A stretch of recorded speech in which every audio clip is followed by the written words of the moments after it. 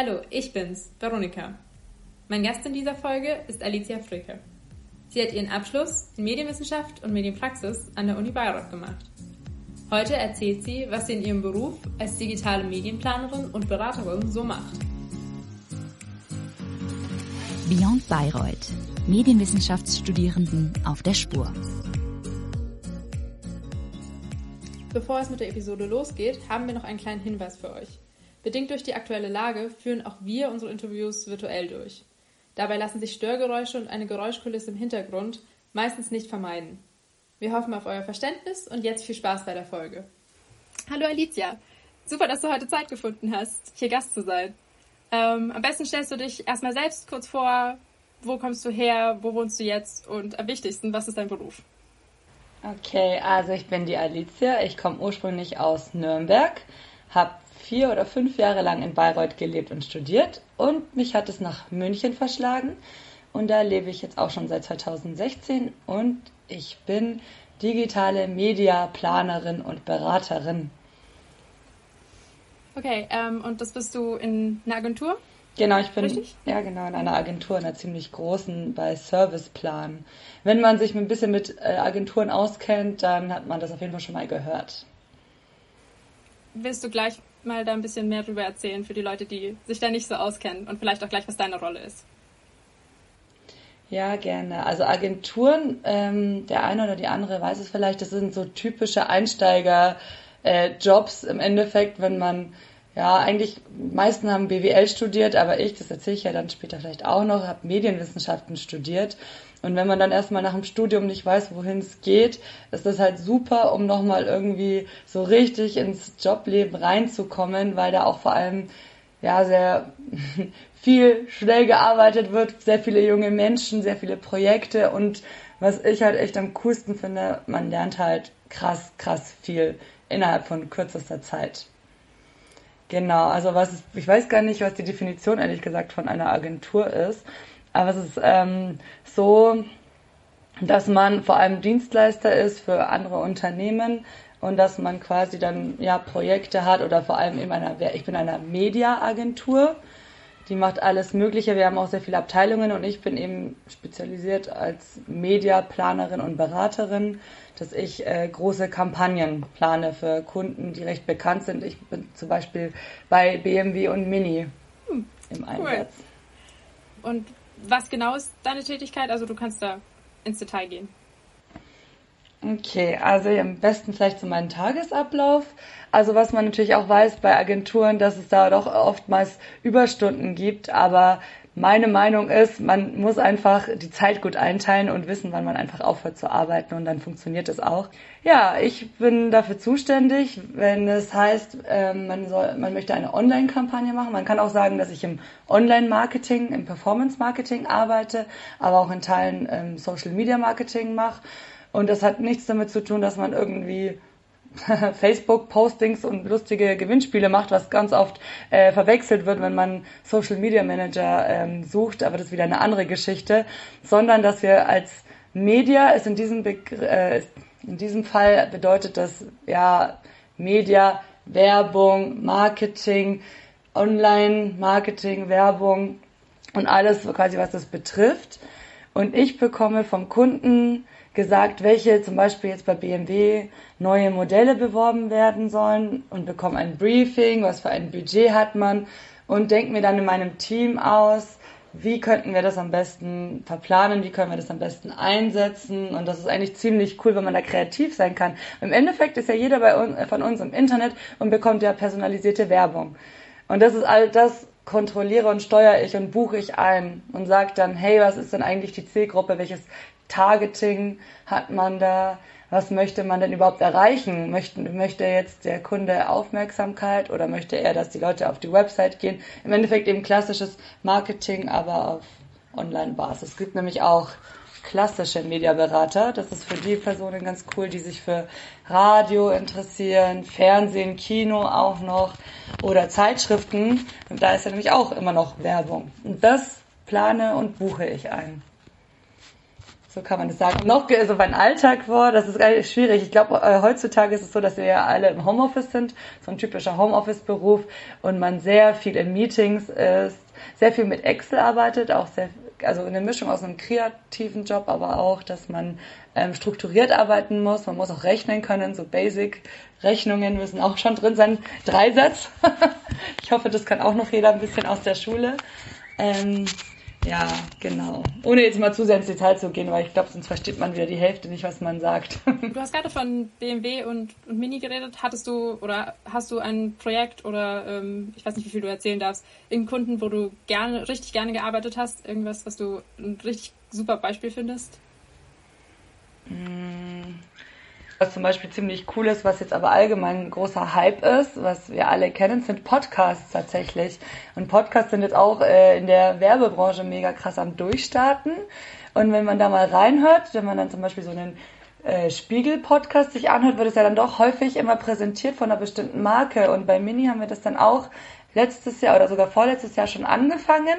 Und dass man dann auch halt mit verschiedenen Influencern arbeitet, also ich meine jetzt im Sinne von für Podcasts, und die dann das richtig schön verbauen. Und ich finde, das ist halt einfach so Werbung, die nicht auffällt, die cool ist und angenehm und irgendwie nicht so dieses typische große Bildchen auf Bild.de. Ne? Das klingt sehr cool, tatsächlich. Du hast gerade auch schon so Überstunden und sowas angesprochen. Wie sieht's bei dir mit Arbeitsstunden aus, beziehungsweise entsprechenden Lohn? Würdest du sagen, das ist ausgeglichen, das ist okay?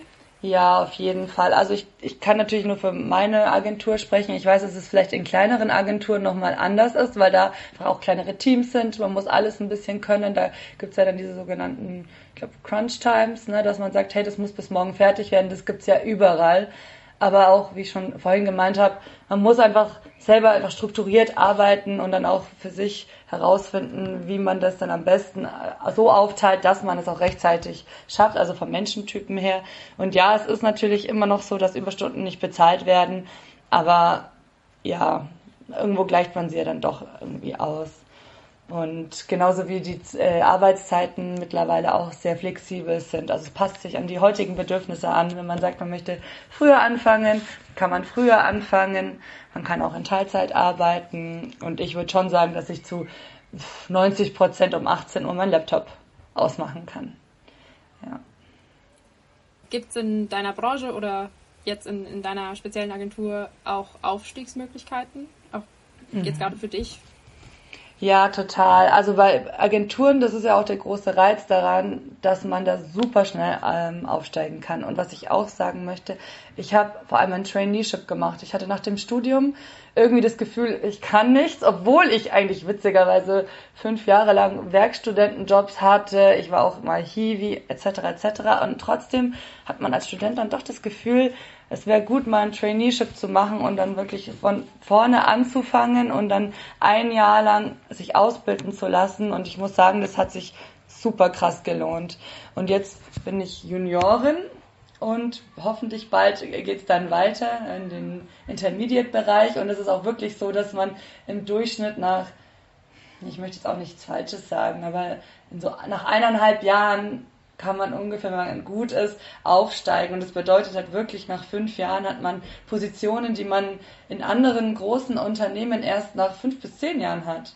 Und man ist auch viel flexibler, auch irgendwie zwischendrin zu wechseln. Und man lernt unglaublich viel. Also wirklich in einer Agentur zu arbeiten, man hat nie das Gefühl, ich bleibe jetzt hier in meinem kleinen Bereich und gefühlt nach 3 Monaten kann ich das, wie das vielleicht irgendwo in großen Unternehmen ist, sondern man hat wirklich so viel, jeden Tag eine neue Herausforderung und das ist einfach wirklich als junger Berufseinsteiger das Coolste, weil man auch einfach dann später so in eine bestimmte Richtung gehen kann, wenn man erstmal als digitale Mediaplaner, wie bei mir zum Beispiel, dann sagen kann, ich möchte mich vielleicht mal doch in eine andere Richtung spezialisieren, Performance Marketing, Social Media Marketing, möchte ich doch mehr irgendwie mich mehr mit Google beschäftigen und so weiter.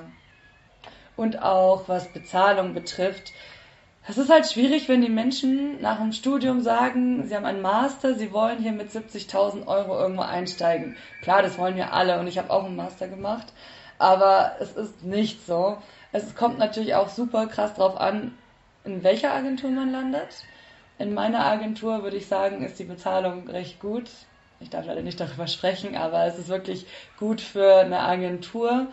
Und man steigt dann, wie gesagt, ja schnell auf und dann geht's auch nach oben. Aber man muss auch sagen, ja, man verdient wahrscheinlich in einem anderen großen Unternehmen mehr. Ne? Oder wenn man Unternehmensberater zum Beispiel ist. Aber da hat man auch die Arbeitszeiten. Also da geht's dann halt wirklich los und da muss man einfach wissen, was man möchte. Und jetzt mal wieder zurück zum Anfang ein bisschen mehr. Wie waren denn deine Schritte zu deinem Beruf? Also jetzt, was hast du nach dem Studium gemacht? Wie bist du durch den Bewerbungsprozess gekommen? Also ich würde sagen, die Studienzeit ist echt super, um einfach auch zu nutzen, dass man selber für sich herausfindet, in welche Richtung man gehen möchte, indem man kellnert, indem man Werkstudent oder Werkstudentin ist, indem man irgendwas Hiwi arbeitet etc., aber wirklich einfach möglichst viele Erfahrungen sammeln, damit man auch ein bisschen so für sich herausfindet, in welche Richtung man geht. Ich hatte die verschiedensten Jobs. Ich habe in einem Pharmaunternehmen gearbeitet. Ich habe tatsächlich Marketing im Zoo in München für ein halbes Jahr lang gemacht und habe dann festgestellt, gefällt mir nicht. Dann war ich auch in einem Filmunternehmen, fand es da tatsächlich aber super. Also es ist auch wirklich, je nachdem, also man muss einfach alles ausprobieren und ich finde, es ist auch super wertvoll, auch zu wissen, was man nicht machen möchte, weil das Pharmaunternehmen zum Beispiel bei mir viel zu spießig, das hat nicht zu meinem offenen Charakter gepasst und ich wusste, danke für die Erfahrung, ich möchte da nicht hin. Und dann war es so nach dem Studium, dass ich mir gedacht habe, genau, ich möchte ein Traineeship machen und habe gesucht und habe mich beworben und tatsächlich, das darf ich gar nicht so laut sagen, habe ich darauf geachtet, dass es nicht so weit weg von meinem Wohnort, von meiner WG ist, der Arbeitsplatz. Und in München kriegt man natürlich auch, gibt's viel mehr Jobs. Und ich habe wirklich tatsächlich mich dann in der Agentur beworben, wo ich wusste, cool, 5 Minuten von zu Hause entfernt. Und auch noch etwas mit digitalen Medien, also auch ein Job mit Zukunft. Was ist einfach auch die Zukunft und alles, was digital ist und Data-basiert und so weiter, das wird uns nie mehr loslassen. Und habe mich tatsächlich beworben. Und klar kann man sagen, mit einem Master, also möchte man dann schon irgendwie nicht unbedingt dann als Trainee einsteigen oder Juniorstellen, sondern viel weiter oben, aber es geht einfach nicht. Und es ist auch voll in Ordnung, als Berufseinsteiger unten anzufangen, so blöd es klingt, und sich hochzuarbeiten. So ist es. Ja, genau. Und ich hatte quasi, wie gesagt, Glück. Also ich musste nicht 5000 Bewerbungen schreiben. Aber witzigerweise wollte ich nie in einer Agentur am Anfang während des Studiums, weil ich wusste, Überstunden und schlecht bezahlt und Stress. Aber ich muss sagen, ich bereue es auf gar keinen Fall, weil auch dadurch, dass die Arbeitskollegen und Kolleginnen so jung sind, ist die Atmosphäre total cool. Und jetzt ist Corona, macht es alles schwieriger, weil man auch dieses soziale Miteinander hat man ganz viel in Agenturen. Also wenn man da Bock hat, wirklich mit den Kolleginnen und Kollegen nach der Arbeit noch zusammen was trinken zu gehen, dass die Kolleginnen auch zu deinen besten Freundinnen werden quasi oder man auch gerne was zusammen trinkt oder irgendwelche Abenteuer erlebt mit Vermarktern. Also man wird auch öfters mal oder wurde früher eingeladen auf irgendwelche Touren, Kajaktouren oder sonst was. Da hat man auf jeden Fall den richtigen Job dann gewählt. Das ist schon echt cool. Nicht so wie in einer verstaubten Bank. Ja.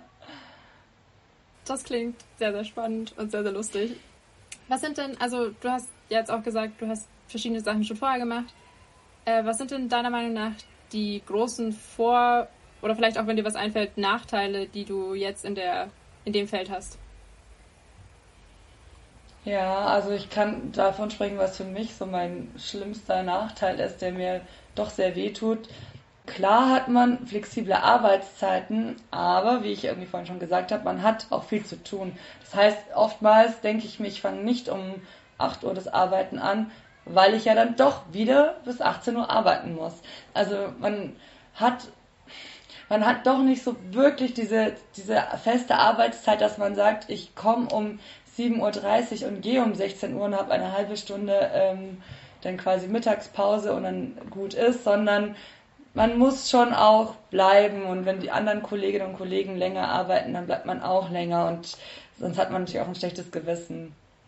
Also muss ich schon sagen. Und dann auch der Druck, also man muss auch belastbar sein. Also man darf sich einfach auch nicht stressen lassen, wenn mal was schnell fertig gemacht werden muss oder eine Abgabe ist oder auch vor wichtigen Kunden präsentieren muss, sondern da so ein bisschen Selbstbewusstsein auch haben und auch ja gerne sich präsentieren und dann kann man das schon irgendwie schaffen. Also wie gesagt, ich finde tatsächlich dieser Nachteil, dass man da nicht unbedingt sagen kann, ich gehe um 15 Uhr, weil es doch noch was zu tun gibt, ist schon krass. Klar, der Geldaspekt, ich habe schon Glück, dass es nicht so schlecht ist, aber natürlich verdient ein Ingenieur als Einsteiger mehr. Aber ich glaube, das betrifft, das kann man mit allen vergleichen, das ist ja bei Architekten oder bei Ärzten und Ärztinnen genau der gleiche Fall. Positiv, wenn man Bock hat, wirklich, was ich schon gesagt habe, viel zu lernen, geile Kollegen und Kolleginnen zu haben, die relativ gleich alt sind und gut drauf sind und auch irgendwie so Herausforderungen zu meistern und auch das Gefühl haben, eben Verantwortung zu tragen und ich kann auch was bewegen und ich bin einfach nicht nur ein kleines Rädchen, sondern ich werde wahrgenommen als volle Arbeitskraft sozusagen und auch, dass man unterstützt wird, wenn man weiterkommen möchte, das finde ich schon echt cool und würde sagen, das ist so, man sagt auch immer, Agentur, das ist so ein bisschen so das Treppchen am Anfang und danach kommt man dann in ein Unternehmen und ist dann auf einem ganz anderen Level, ehrlich gesagt, als wenn man vielleicht nicht vorher in einer Agentur war. Also man wird gerne genommen tatsächlich, wenn man sich dann woanders bewirbt und man hat dann gleich mehr Respekt vom künftigen Arbeitgeber, wenn man dann noch wechseln sollte. Da hat jemand 5 Jahre Agentur hinter sich, die Person ist belastbar, die hat was auf dem Kasten. Das ist schon ganz cool. Was würdest du denn Studenten mitgeben, die auch in den Beruf wollen oder in das Berufsfeld? Also lasst euch nicht ermutigen, wenn ihr nicht unbedingt Marketing studiert habt, möchte ich auch kurz sagen, weil wie gesagt, ich habe Medienwissenschaft und Germanistik im Nebenfach in Bayreuth damals studiert und wollte eigentlich in die Games-Branche, aber da irgendwie, man ändert ja doch irgendwie so seine Meinung oder auch im Laufe des Studiums so ein bisschen seine Richtungen. Und deshalb bin ich dann doch zum Online-Marketing gekommen und wie ihr seht oder hört, ich habe nie was studiert in die Richtung und habe es trotzdem innerhalb von einem Jahr Trainee habe ich es gelernt und konnte es dann trotzdem quasi und habe das Gefühl, naja gut, das Marketingstudium, das habe ich hier zum Glück gespart und hatte wenigstens ein schönes Studium, in dem ich Medienwissenschaften studiert habe. Das soll kein Bashing sein, aber ja, also nicht unterkriegen lassen, wenn man sich denkt, ich habe nur Germanistik studiert oder irgendwie Ethnologie. Man kann trotzdem immer ins Marketing einsteigen und einfach das Handwerk lernen und dann da gut drin werden. Und es ist halt einfach auch, wie gesagt, die Zukunft. Es ist super spannend, auch mit dieser Cookie-Geschichte, was da jetzt weiter passiert. Auch so Themen wie Retargeting oder auch dieses nutzerbasierte Werbung, die wir ja auf Facebook, auf Instagram haben. Warum bekomme ich denn Werbung von meiner Lieblings-T-Shirt-Marke? Ja, weil ich vielleicht gestern auf der Website geshoppt habe. Das ist super spannend, dahinter die Kulissen zu blicken. Was für Erfahrungen hast du denn aus dem Studium mitgenommen, die du jetzt immer noch anwendest? Oder die dir jetzt helfen? Ja, Hausarbeiten, ne? Man lernt, wie man schreibt, wie man auch höflich ist, der Umgang mit anderen Menschen, im Endeffekt Gruppenarbeiten, auch wenn die im Studium immer manchmal nicht so gut laufen, ist ja trotzdem, sind diese ganzen Soft Skills sehr, sehr wichtig, auch vor allem Eigenverantwortung. Als Student, als Studentin wird einem ja dann eine Deadline gesetzt und die muss man einhalten. Und so läuft es eigentlich halt natürlich auch im Berufsleben. Interessiert ja keinen, wenn man sagt, man war krank. Naja doch, wenn man krank war, ist was anderes. Aber man hat es verpennt und hatte keine Zeit, weil man irgendwo feiern war, sondern da hat das Studium dann schon den Vorteil, dass man so Verantwortung einfach lernt und vielleicht auch eben den Hintergrund, wie kann ich denn mit Problemen umgehen, mit Problemstellungen, wie kann ich die richtig recherchieren, wie kann ich damit umgehen, ohne dass ich gleich in Panik verfalle, andere Menschen fragen, weil das ist auch, ich glaube, in jedem Beruf, aber auch so jetzt in meinem als digitale Mediaplanerin, ist Fragen nicht ein Zeichen von Schwäche, sondern Stärke. Fragen ist wichtig und Fragen ist gut oder auch einfach Interesse zeigen, wenn man sagt, man hat etwas nicht verstanden und man möchte sich das erklären lassen. Und ist das nicht auch im Studium so? Wenn man was nicht versteht, dann muss man nochmal nachschauen, nochmal nachfragen, nachrecherchieren, um es dann irgendwann endlich kapieren zu können. Schön. Ich glaube, das war jetzt auch schon ein schönes Ende für unseren Hauptteil.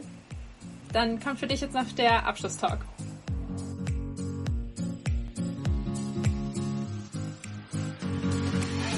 Der Abschlusstalk. Was war dein denkwürdigster Moment in Bayreuth? Das ist echt fies, weil man hat ja lauter denkwürdige Momente, die man ja erlebt. Ich kann es gar nicht sagen. Ich glaube, so witzige Geschichten wie bei mir in der Medienwissenschaft hatten wir die coolsten Halloween-Partys für uns. Also, und zwar hatten wir im ehemaligen Geschwister-Scholl-Platz-Gebäude, das war auch noch ein Teil von der Uni, ich glaube, das ist mittlerweile renoviert, haben wir im Dunkeln so Zombie-Spiele gespielt und haben uns quasi da gegenseitig gejagt und waren verkleidet und die ganzen Studierenden, und das war wirklich, es gibt nichts Gruseligeres als ein Uni-Gebäude im Dunkeln an Halloween, wo alle quasi rumbrüllen wie Zombies. Also das war echt irgendwie so ein Highlight. Das war schon witzig. Wenn du nochmal studieren würdest du dich dann wieder für Bayreuth entscheiden? Auf jeden Fall, weil kleine Studienstädte werden so unterschätzt. Es gibt nichts Besseres, als wenn man eine Kleinstadt hat, in der eine Universität ist, in der auch viele Studenten sind, auch internationale Studierende, und man diese ganzen tollen Bars hat und auch irgendwie die Natur in der Nähe und auch die ganzen Partys. Man hat ja doch immer wieder die gleichen Leute getroffen, aber das hat es ja auch irgendwie total familiär gemacht, und auch einfach der Unterschied zu München, wo ich einen Master gemacht habe, das ist einfach keine Studentenstadt. Das ist teuer, es gibt keine Treffpunkte für Studierende, und das war in Bayreuth überhaupt nicht so. Da hat man sich einfach im Glashaus getroffen und oder irgendwo an der Mensa gechillt, und das waren einfach so schöne Momente. Ich würde es auf jeden Fall wieder machen. Was würdest du dann generell an deinem Studium nochmal so machen, und was würdest du überhaupt nicht nochmal so machen?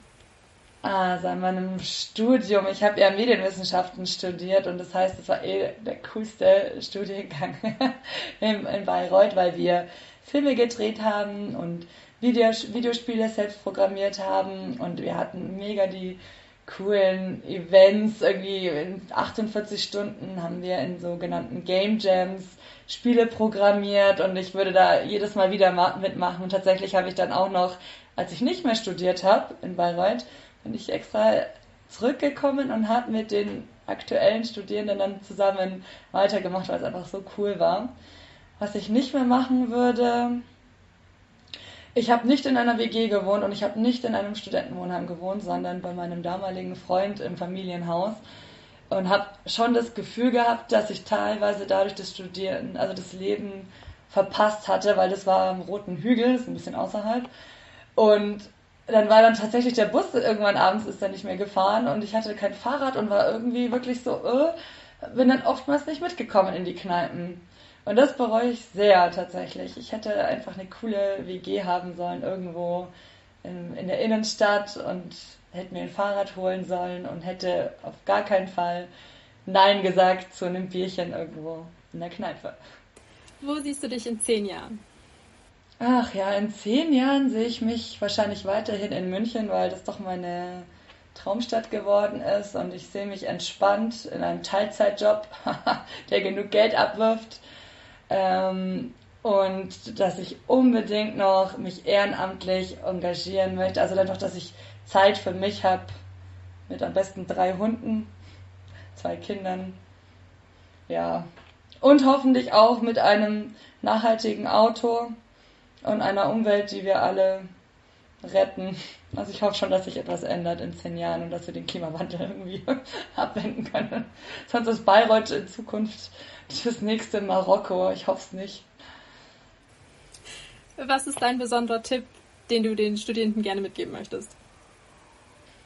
Haltet durch, auch wenn ihr mal keinen Bock mehr habt zu lernen oder die Klausur zu schreiben oder die Hausarbeit weiterzumachen, wenn man mal so ein Tief hat, sondern ja, dann ist es halt mal so, dann legt man das mal für ein paar Tage zur Seite, und dann heißt es wirklich ran an den Speck und einfach den Bachelor oder den Master fertig machen, weil es ist schon deprimierend, wenn man dann irgendwie, ich weiß nicht, es ist natürlich auch super individuell, aber es ist einfach normal, wenn man mal einfach schon einen schlechten Tag hat, das möchte ich damit sagen, und man ist nicht alleine.